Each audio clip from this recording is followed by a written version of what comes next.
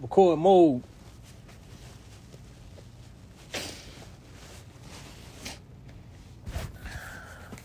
Curtis Metcalf, Fresh on My Fresh podcast. I had a day of days. But all that aside, to get you episode 54, which is like a return.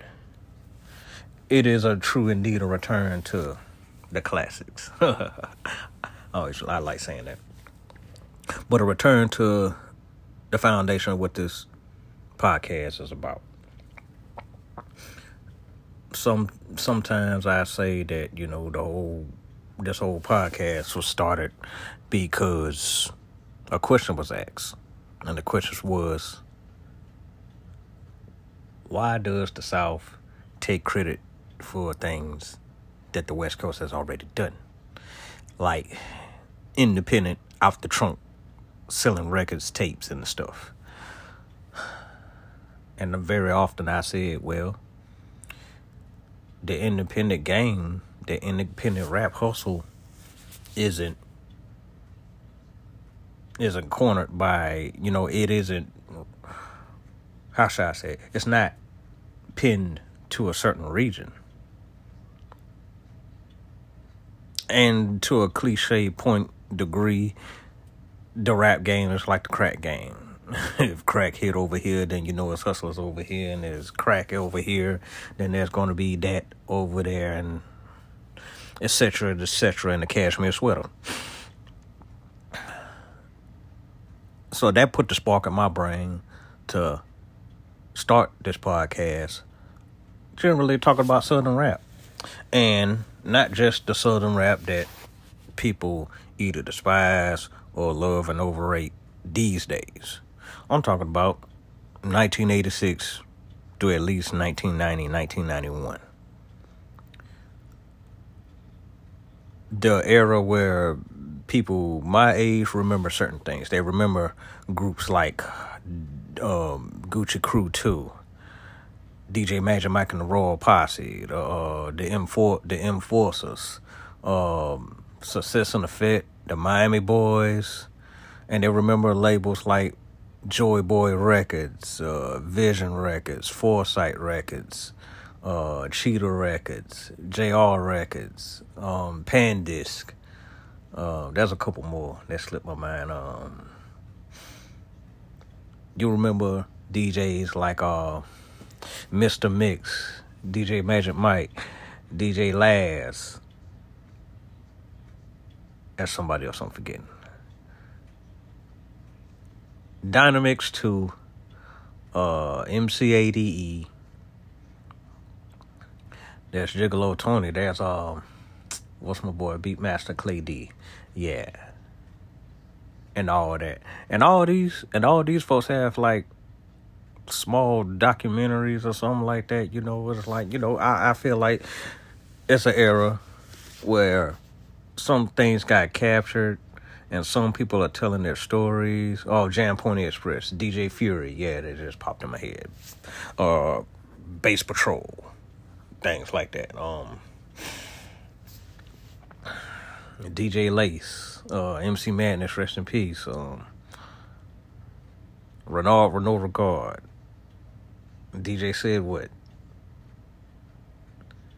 Can't forget Ann Quick. That's a lot of people. There's a lot of people in Florida alone.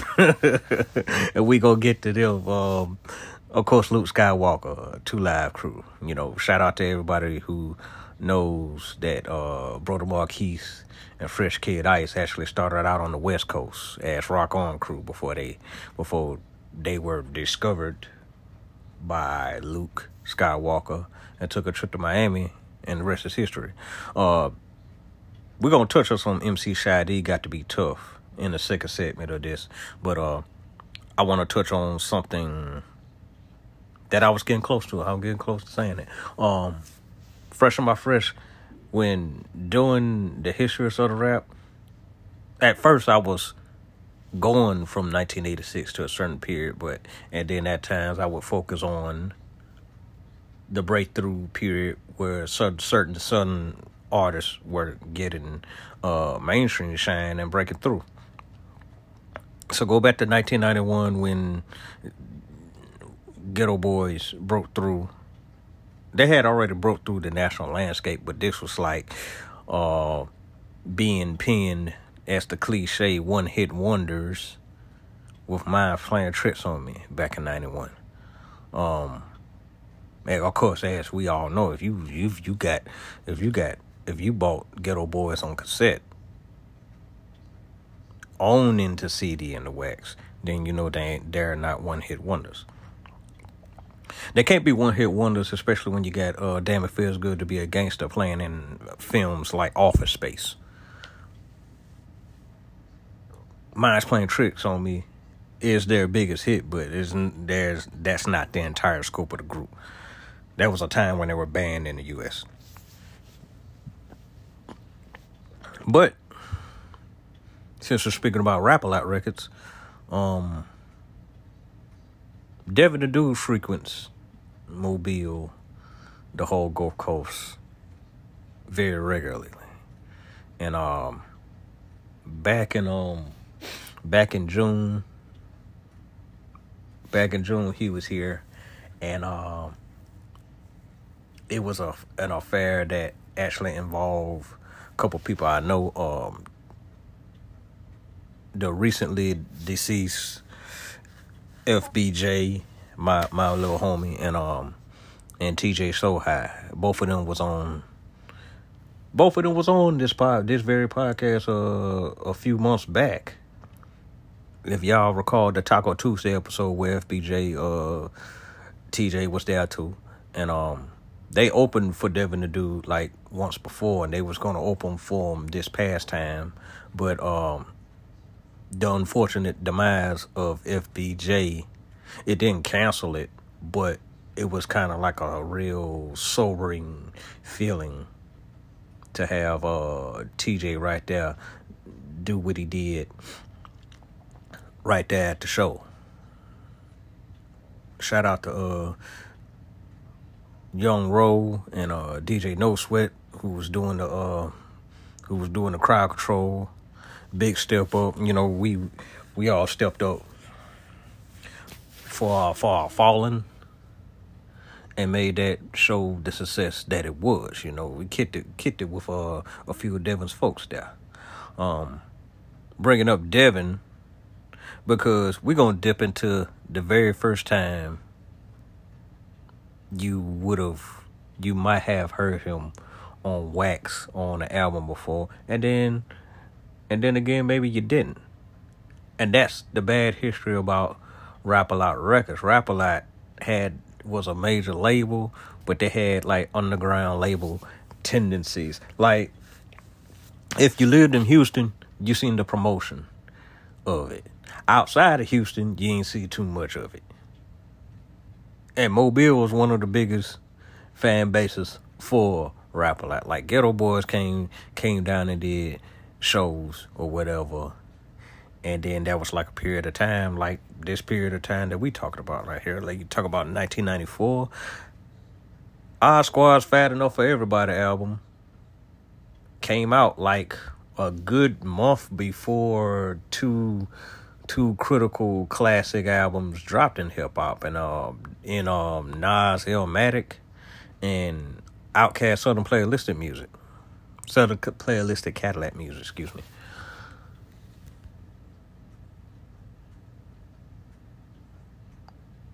Jug Mug, Rob Quest, and Devin, they were signed to Rap-A-Lot like around 91, and it was a funny period right there because you had Ghetto Boys, We Can't Be Stopped album. You had Big Mike and 3-2 from the Convicts. They dropped the Convicts album later that year. And they had some oddball. There was OG Style. OG Style, I Know How to Play them. All these albums, in a way, planted the seed for the Odd Squad debut.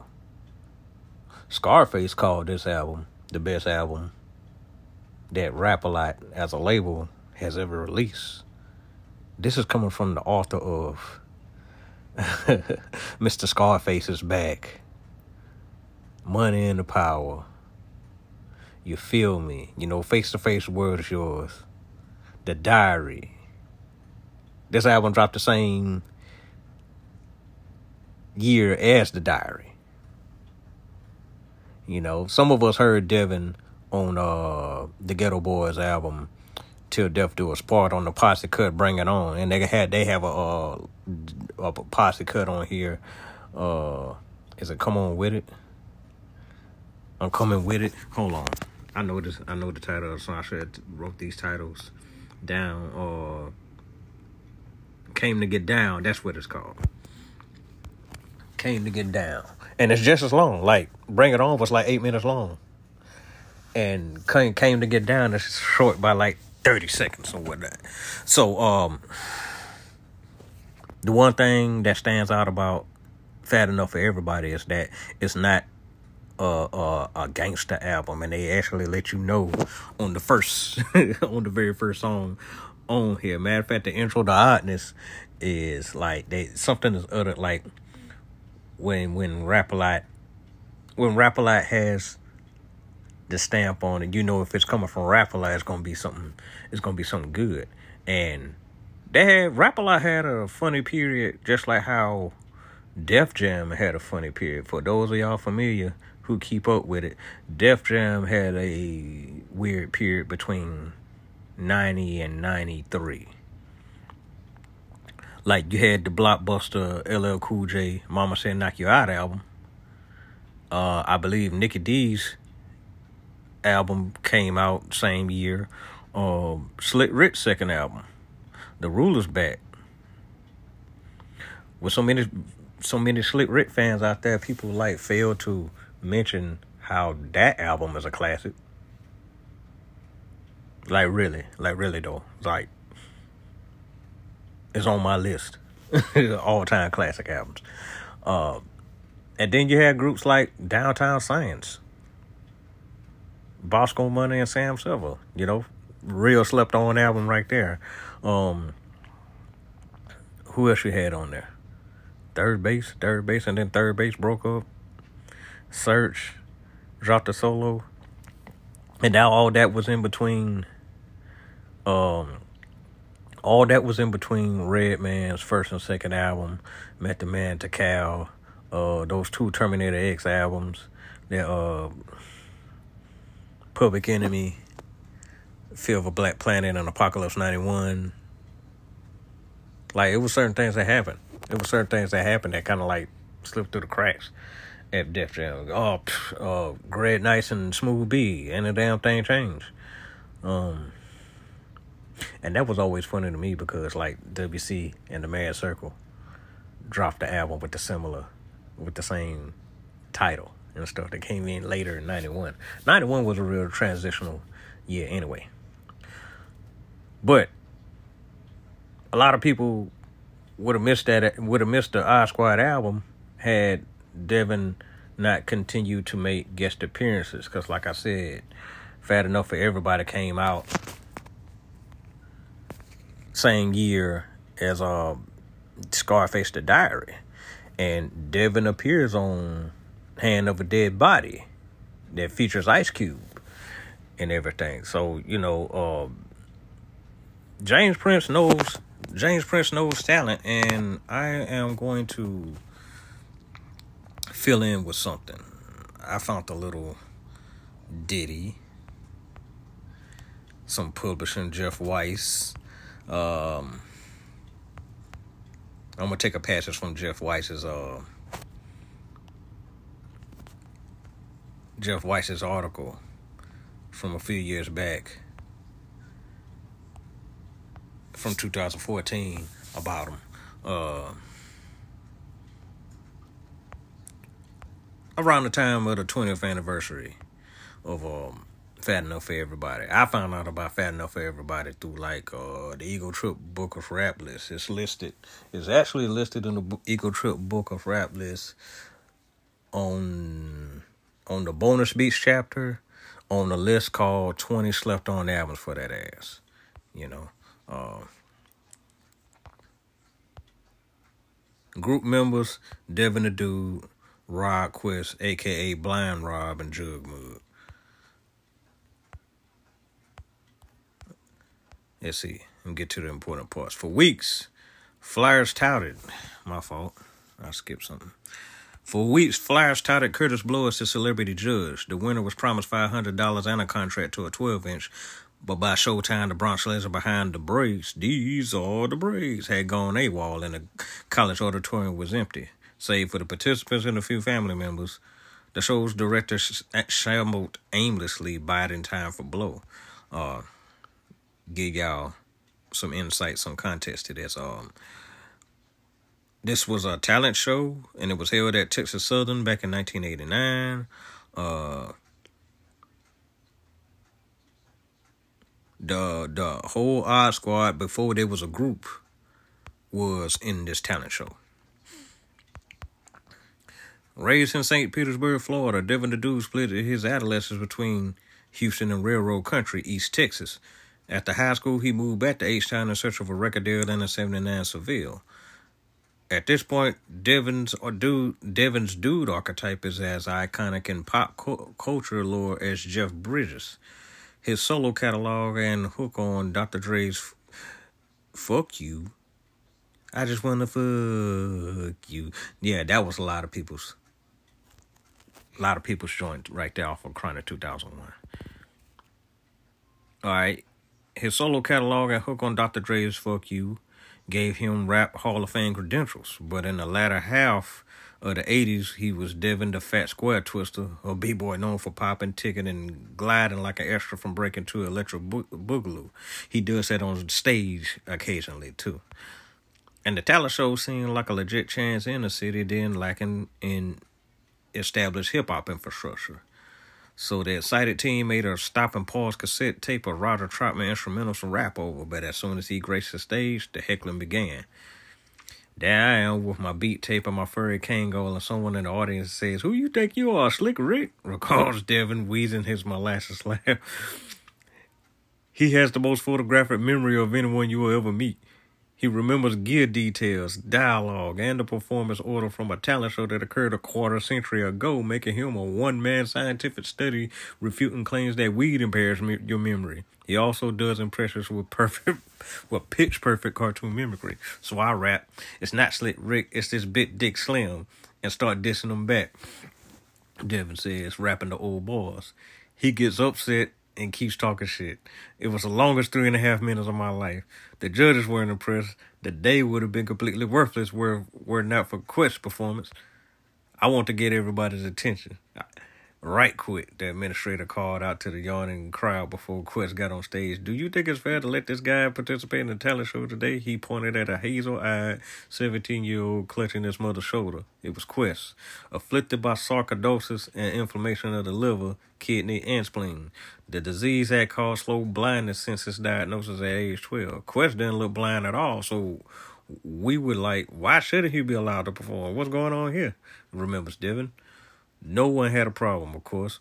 No one even knew what he was talking about. So his mom let him go. He plugged in that beat machine, twiddled with the buttons, pressed start on that motherfucker, and nearly blew the speakers out. The dude continues. It was some hard NWA or Public Enemy type shit.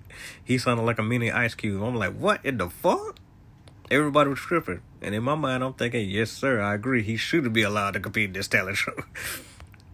Quest's mom had forced him to sign up. Unable to play basketball or video games, music became a serious hobby shortly after the onset of blindness. Before beating Devin Copeland, though, Quest never considered doing it professionally. Out of that whole room of MCs, Devin was the only one who talked to me, says Quest, born Robert McQueen. Quest is at home in Houston, his voice several octaves deeper than his rapid-fire whistle in 94.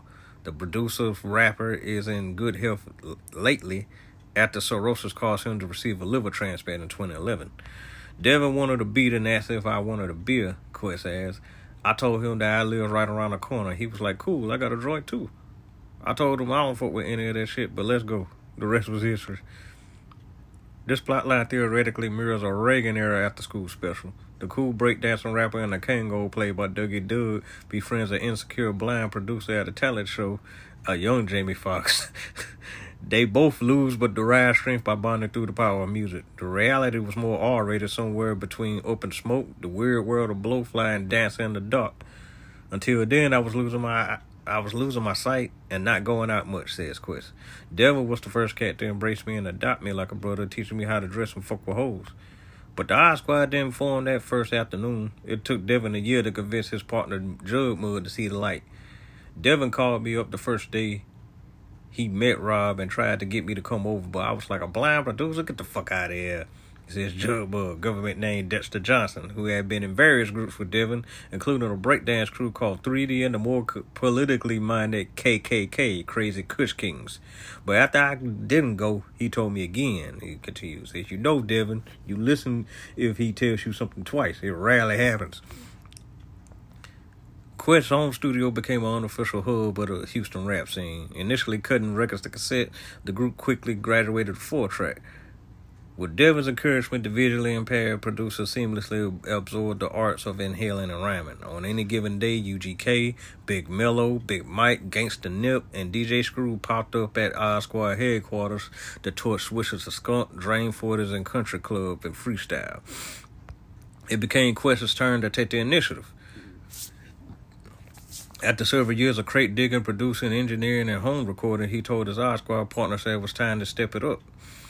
They got a bio written, took press pictures, and finagled their way into a local art institute studio to cut the demo. DJ Screw scratched and cut on the record, an artifact since lost to the Bermuda Triangle of the Rap-A-Lot archives. Like the Odd Squad, Screw's early sound genuflected to the East Coast Catholicism of Run DMC, Marley Marl, and Pete Rock. But the Odd Squad's lyrics and harmonies were closer to Southern Baptists going to sin. The trio behind Your Pussies Like Dope and Smoking That Weed grew up and singing in the church choir. Devin was conscripted to croon after repeatedly falling asleep during services. His punishment ended up being the group's game with his filthy, wobbly hooks doubling as narcotic hymnals. We spoke of some Indian tribal shit and start humming old slave spirituals, Quit says, describing the genesis of the melodies. We do chants for 10 minutes straight, almost like a trance. There's nothing remotely surprising about rappers singing in 2014, but when Fat Enough for Everybody dropped in February of 94, it was a fairly radical concept, lest you be deemed soft as PM Dawn. Prior to the Odd Squad, Rap-A-Lot built their reputation on body in the trunk gangster rap. Geffen had refused to distribute the Ghetto Boys, deeming their lyrics violent, sexist, racist, and indecent. Told y'all. Rap-A-Lot's most famous album cover pictured Bushwick Bill, bloody bandage dripping from his shot-out eye, getting carted off from the hospital by Willie D and Scarface. James Prince made them take that picture for the shock.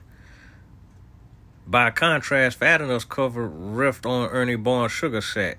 Y'all know that picture. If you watch Good Times, it's the one where it's like, at the end of the song, they zoom in right on the picture. For years they had it be like they had it posed as JJ did the picture, but it was really Ernie Barnes, and that picture has been used and imitated a bunch of times. Marvin Gaye's I Want You album is where, it originated from. Ernie did a lot of more covers with that same style and motif. Like there's a Curtis Mayfield album that he did like in 1978, which incidentally is another record that Camp Lo sampled Black Nostalgia. Excuse me. Excuse me. Ooh. Yeah, Camp Lo took Black Nostalgia from that Curtis Mayfield album. And there's a Donald Byrd and 125th Street album from '79 that uses the talents of Ernie Barnes. Ernie Barnes been around. Y'all look him up. And the guy who did all the Funkadelic covers too. All right. By contrast, Fat Enough's cover riffed on Ernie Barnes' Sugar Shack, complete with psychedelic animations of Devin, Rob, and Jug getting fucked up and freaking, and freaking fleshy, bow-legged girls. Rap-A-Lot signing the Odd Squad was like if Death Row released Bizarre Ride to the Far Side. Picture that. But label founder Jay Prince was immediately a fan. Only days after the label producer Crazy C passed in the demo, Prince popped up at the group's place in the Third Ward offering a chicken lunch and a recording contract. It eventually turned out to be one of the most expensive albums released by the label thanks to the trio's tendency to write entire songs in rented studios. The Odd Squad's odds of recouping royalties weren't aided by the multiple shots fired at radio stations and never played them, nor did it matter. Good luck finding an FM-friendly edit to the hooker for show. When you fuck her over, you for sure pussy. Trying to get some more pussy. You end up with no pussy. I think that was a radio edit to that, but I even remember seeing the video back in the day. And then reminded by it, like, I think it was it Old School Wednesday? I remember seeing the video. This ain't no Mandela effect thing that we experienced going back to YouTube or something, you know.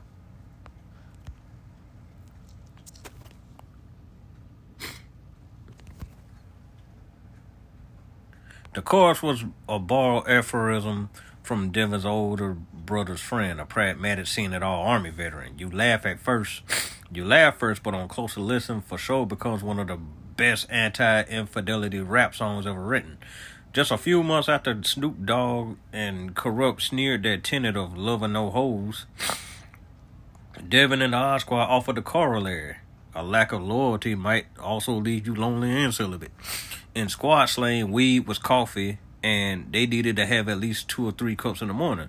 The code word came from one of Devin's friend's dads who clandestinely sipped coffee on his porch. This is part of the genius of Fadanuf and Devin's solo work.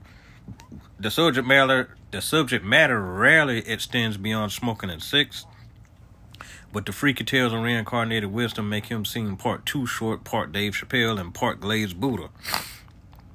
With 2 decades of hindsight, Quest seems like the group's secret weapon, but at the same time, Prince saw him as the centerpiece.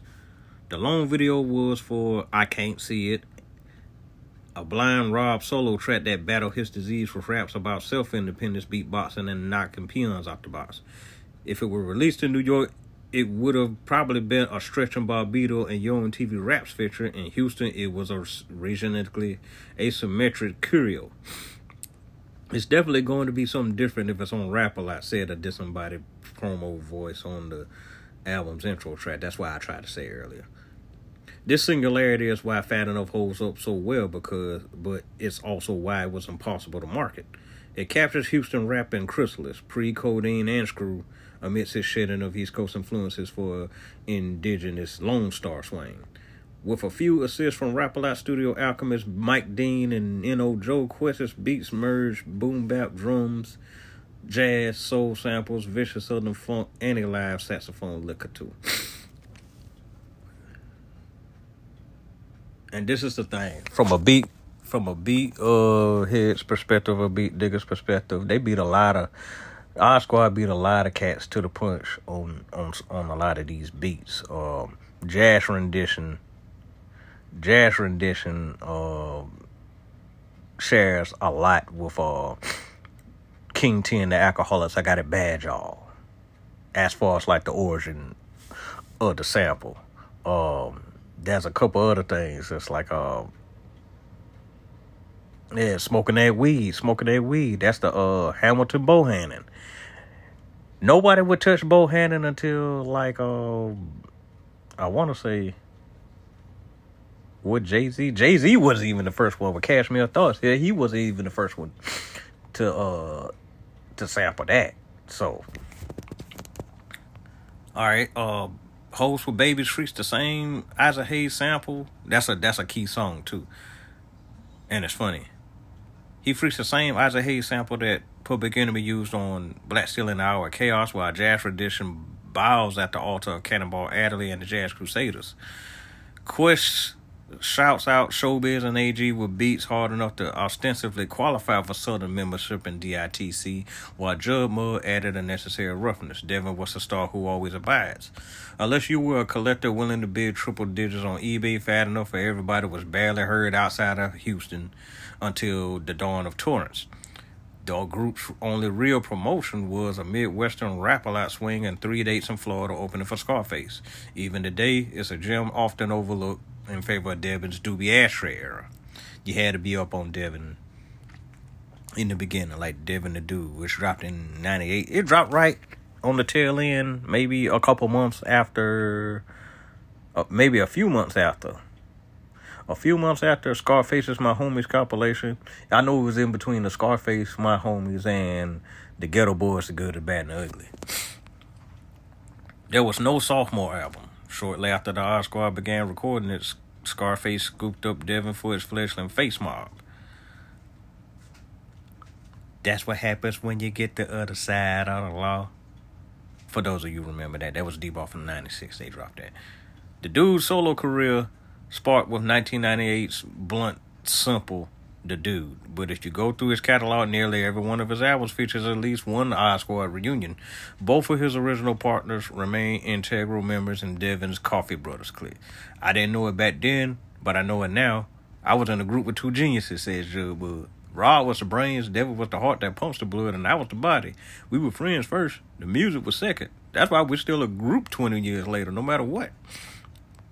Maybe that quote seems a little boosterish, but I promise that when you account for 2 decades of bad rap industry contracts and backbiting, it's a miracle that any trio still records and tours together.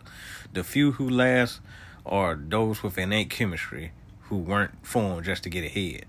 Fat Enough for Everybody is the sound of friends making a party come to them, cracking hilarious jokes, reminiscing on the previous night's debauchery, and sipping pots of coffee. The door is always wide open, no one's ever turned away. So with that, I say, digging into the album, there's some skits that push the album along and don't take away from it. It's like a wow. This album's like a down south bizarre ride to the far side, as mentioned earlier, like, Rap-A-Lot signing them. Yeah, Rap-A-Lot signing the Odd Squad and dropping this album is similar to the Far Side signing with Death Row Records and dropping Bizarre Ride to the Far Side. Here to say a little something. I mean, I'm really hypnotized by these beats. Like other albums on Rap-A-Lot that focused on street tales and hustle and shot value. All that was going on, but these guys brought something different.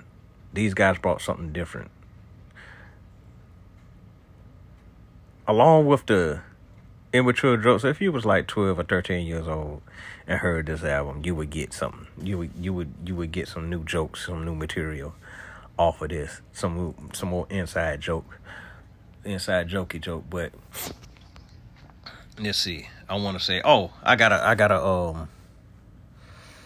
found something. I found the real jewel on here. The legendary Houston, one of the queens of Houston rap, Les Money. She's on the Posse Cut, Came to Get Down, and I believe she's also on Put Your Lips on the D. Providing a little battle of the sexes on the third verse on Put Your Lips on. Then there's Jazz Redemption and the Old Weed, Coffee, the aforementioned For Show. The beats on here is banging, and you could tell, Rod Quest and N.O. Joe and Mike Dean, they had the chemistry similar to how Havoc had with Q-Tip. With Q-Tip overseeing some of the beats on the Infamous.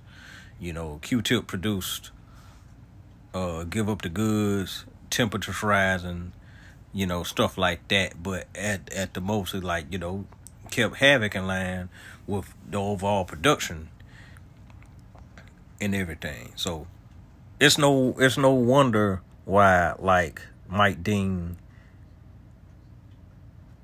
is pretty much helping Kanye West with his past few albums and stuff. Gross out moment on the album is the skit called Shit Pit. And that's a term referring to anal sex, you know. I should have put a disclaimer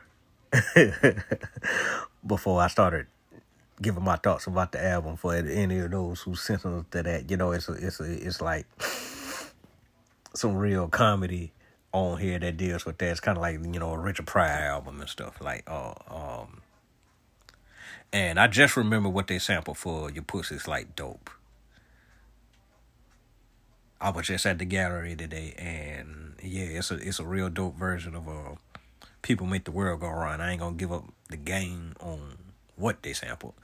Also on Long Time Coming is pretty much them messing around in the studio and stuff. So if nothing was memorable about the lyrics, that's the beats that hold it all together. But what's a serious anomaly about this album is what it is. The beats were dope.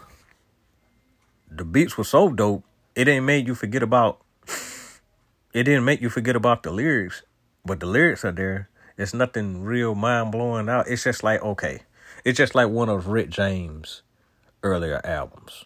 Before, you know, there was an album that he dropped before Street Songs. And that album didn't get attention. That's what made him go back in the lab harder to record Street Songs. And what came out of Street Songs is what popped off for him. So, with Fat Enough for Everybody didn't get Squad right then. And, you know, they was given the hacks. It's just like, oh, I forgot Big Mike dropped in 94 too with something serious. When Big Mike took off, he was already signed. He was already supposed to be a solo artist. But between the Convicts and being a member of the Ghetto Boys, people don't talk about Willie D enough leaving the Ghetto Boys after Till Death Do Us Part. I mean, before Till Death Do Us Part. That's the reason Big Mike was there. And Willie D dropped Play With Your Mama on Ichiban in 94. People don't remember that because Willie D dropped on Ichiban instead of Rap-A-Lot. But overall, this is a dope album, if for no other reason.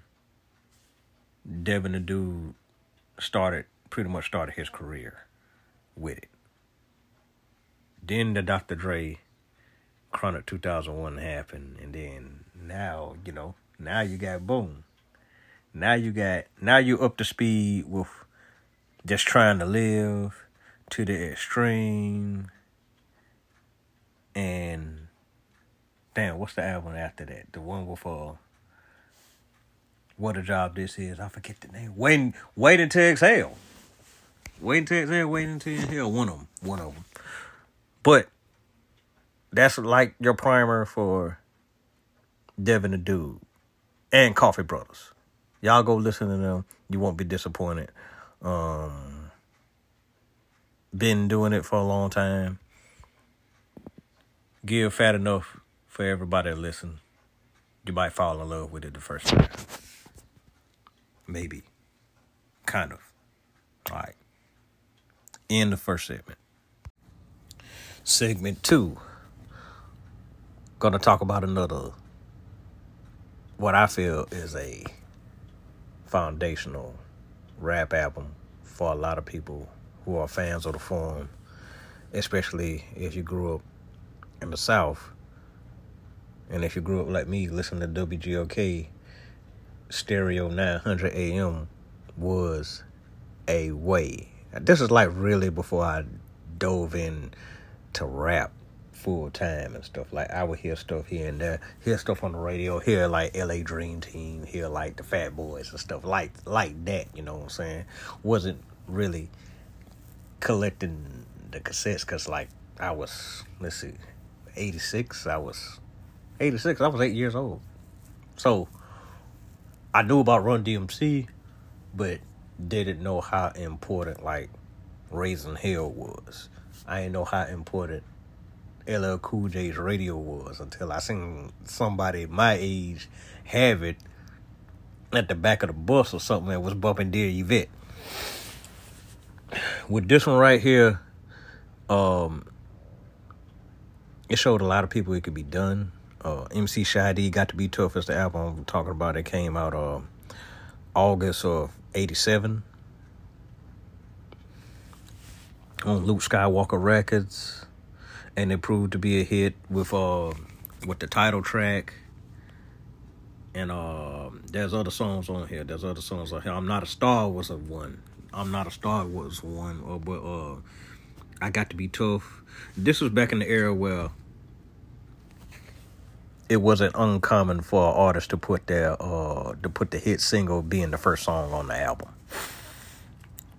Nowadays, like around the 90s, people didn't do that, but then some got away with it to where it didn't hurt the sequencing of the album. MC Shy-D with was Kool Kali on this album, but I know DJ Man was the man. They love getting records.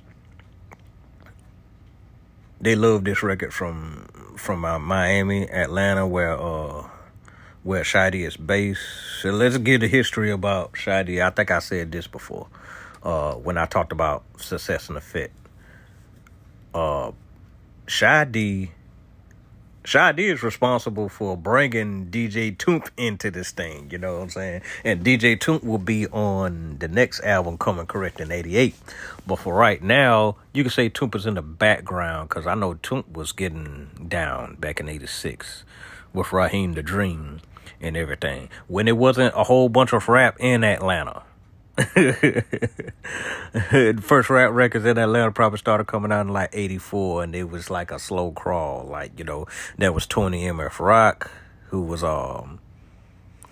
who kind of like opened the door for Atlanta artists, and they was getting signed. They was going to Miami. But MC Shy-D, relative cousin to Africa Bambaataa Zulu Nation, Bronx River Holmes, he says it in the raps. He comes to stays in Atlanta. He assembles. He's part of a bigger entity, and that's King Edward J and the J Team, and King Edward J was the first guy in Atlanta to really do mixtapes and stuff. I don't know how this history escapes a lot of folks who really did Atlanta stuff, but you have to go back that far. You have to go back to the mid-80s with Atlanta, and Atlanta has their own scene, and they also served as a hub for a lot of Miami stuff.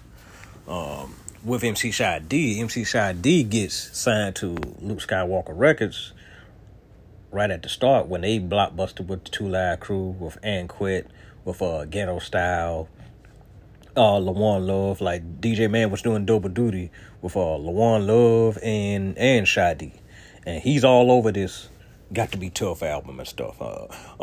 MC Shy-D, I had to go on a website just a few days ago just to clear up some misconception about this album.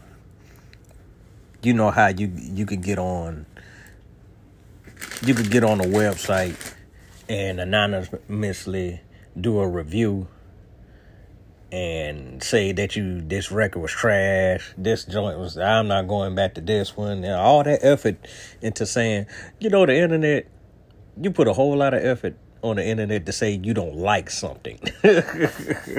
All this word salad just because you don't like the record. Just pass it on by.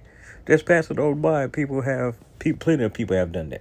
So, me being the man that I am, I went on ahead and did a review myself about the album. And I was giving it more praise. Than anything.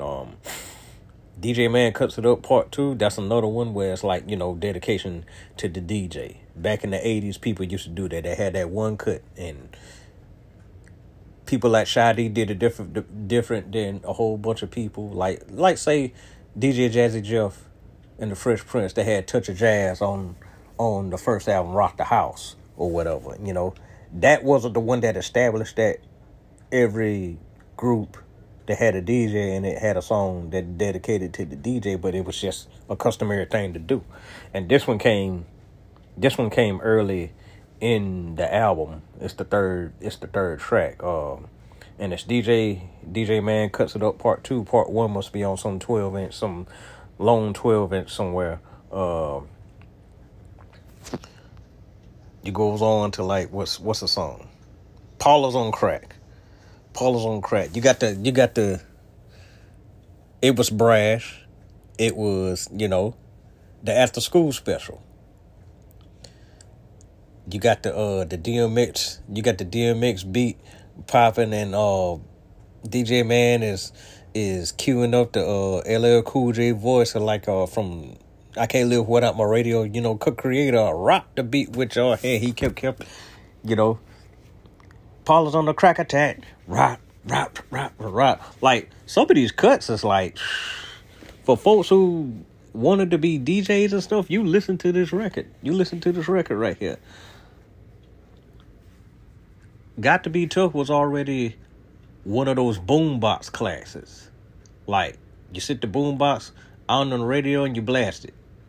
You blast it out the window and let everybody know you got the tape or whatever, I have a homie, Solomon Grundy. He said it was a parade. They was like, had the record on the float. They had the record on the float, like there were copies. People, the radio station had a float and they was giving away copies. He snatched it and ran all the way home with it. I remember posted it on Facebook one day saying that I got the record. It brought him to that memory. I'm Not a Star is one of the singles. And there's a lot of East Coast tinge stuff on here. Like, imagine what Miami bass is really at the root is when Africa Bambaataa and them stopped being at the forefront of that New York electro movement that they had in the early 80s. By the mid 80s, it got into what is known as the new school. Run DMC carried it on, even though they're considered old school. But like the Ultramagnetic, MC Shan, Marley Marl, Public Enemy type thing. Those type of beats. There's some of that on here, but then it's like there's some real skate rink music going on here. A lot of cutting and scratching, which of course is what I love. Rap Will Never Die is another one. It's like, old to the old school. Dedication to the old school or whatnot, you know what I'm saying? Silly Moment. Don't Take Me Seriously. It's like, it's one of those things. It's one of those things where Shadi, it was like a filler cut, to tell you the truth. It's a real filler, but it's a funny filler because it's the next to last song on the album. The verses details, first verse details that DJ Man wakes him up because he gotta catch a flight. They gotta catch a flight to New York, and he's halfway asleep. Get to the airport, make the flight. They get in the air, and Shadi orders all these drinks, wine or something like that, and he ends every verse in particular because the first verse is because I'm scared. You had to hear it to believe it. The second verse was like, it wasn't him in particular, but from not paying attention to the weather report, got your whole dress code twisted. And so that verse ends because it's cold. And then the next one the next one turns back to him being the subject of the third verse, and smoking weed in the house, and his mama getting on him. His mama getting on him, like, you don't smoke no weed in my house. So he escapes the house, goes around the corner, hits her with his friend, say he got some smoke too. And then like he starts having a spaz in a moment, so he's bugging at the end of it. And the end of the album off is I Will Go Off, which is like, I feel like I Will Go Off is one of those routine songs that Sade does, because he did a newer version of it, kind of like a remix. He did a remix of this on the next album, and the next album, Coming Correct in '88, is more like it's more smoother, it's more structured and stuff. It's like beats. The beats is like, oh man, Impeach the President, drums chopped up on every song and stuff, and with the cuts and everything. There was a lot of Earth, Wind and Fire, Brazilian Rhyme cut up on I Got to Be Tough and all that, so it's like I said, every song on here just exemplifies the fact that the bridge was already connected between the East and the South. And people remember MC Sade, He did 2 albums with Luke. He left Luke in like 89 or whatnot.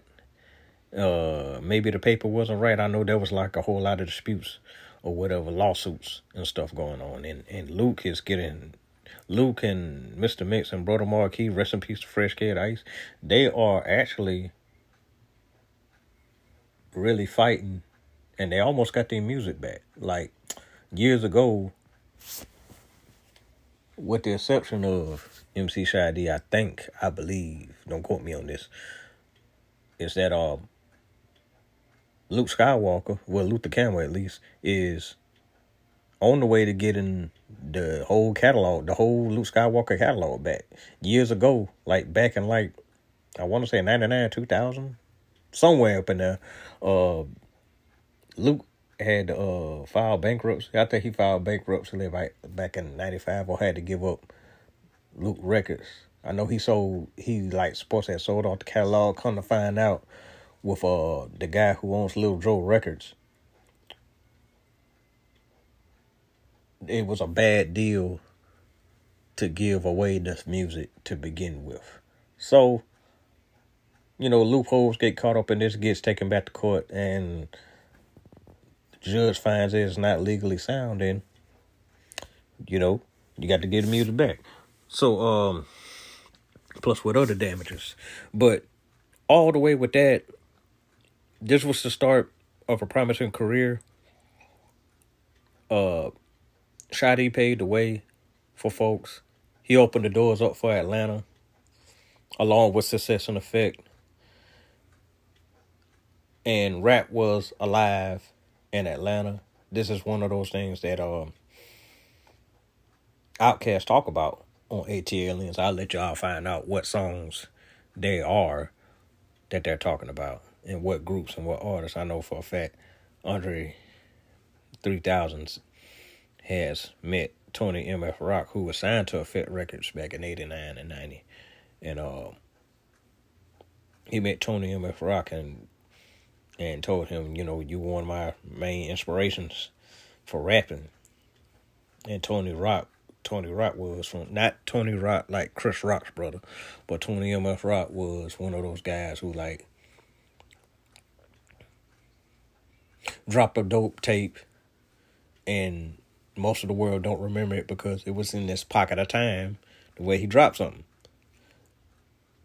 But long story short, MC Sade's Got to Be Tough is one of those foundational rap albums for people who grew up rapping, who grew up wanting to rap, and ended up rapping later. Now, especially me. And I'm gonna leave some questions at the end of it, like, what was the first Southern rap album you heard? Have you ever heard of Devin the Dude before? before our squad, before you heard Devin the Dude. And what was the first Southern rap record that you heard that wasn't Outkast, that wasn't Lil Wayne or something? You'll see it in the Q&A. Please please answer the questions and just donate to the cause. Donate to the cause, man. You can inbox me. You can hit up Curtis_Metcalf1 on Twitter, because I refuse to call it X. Phony start dealings. And y'all keep the faith, be blessed, and keep the love going. Peace.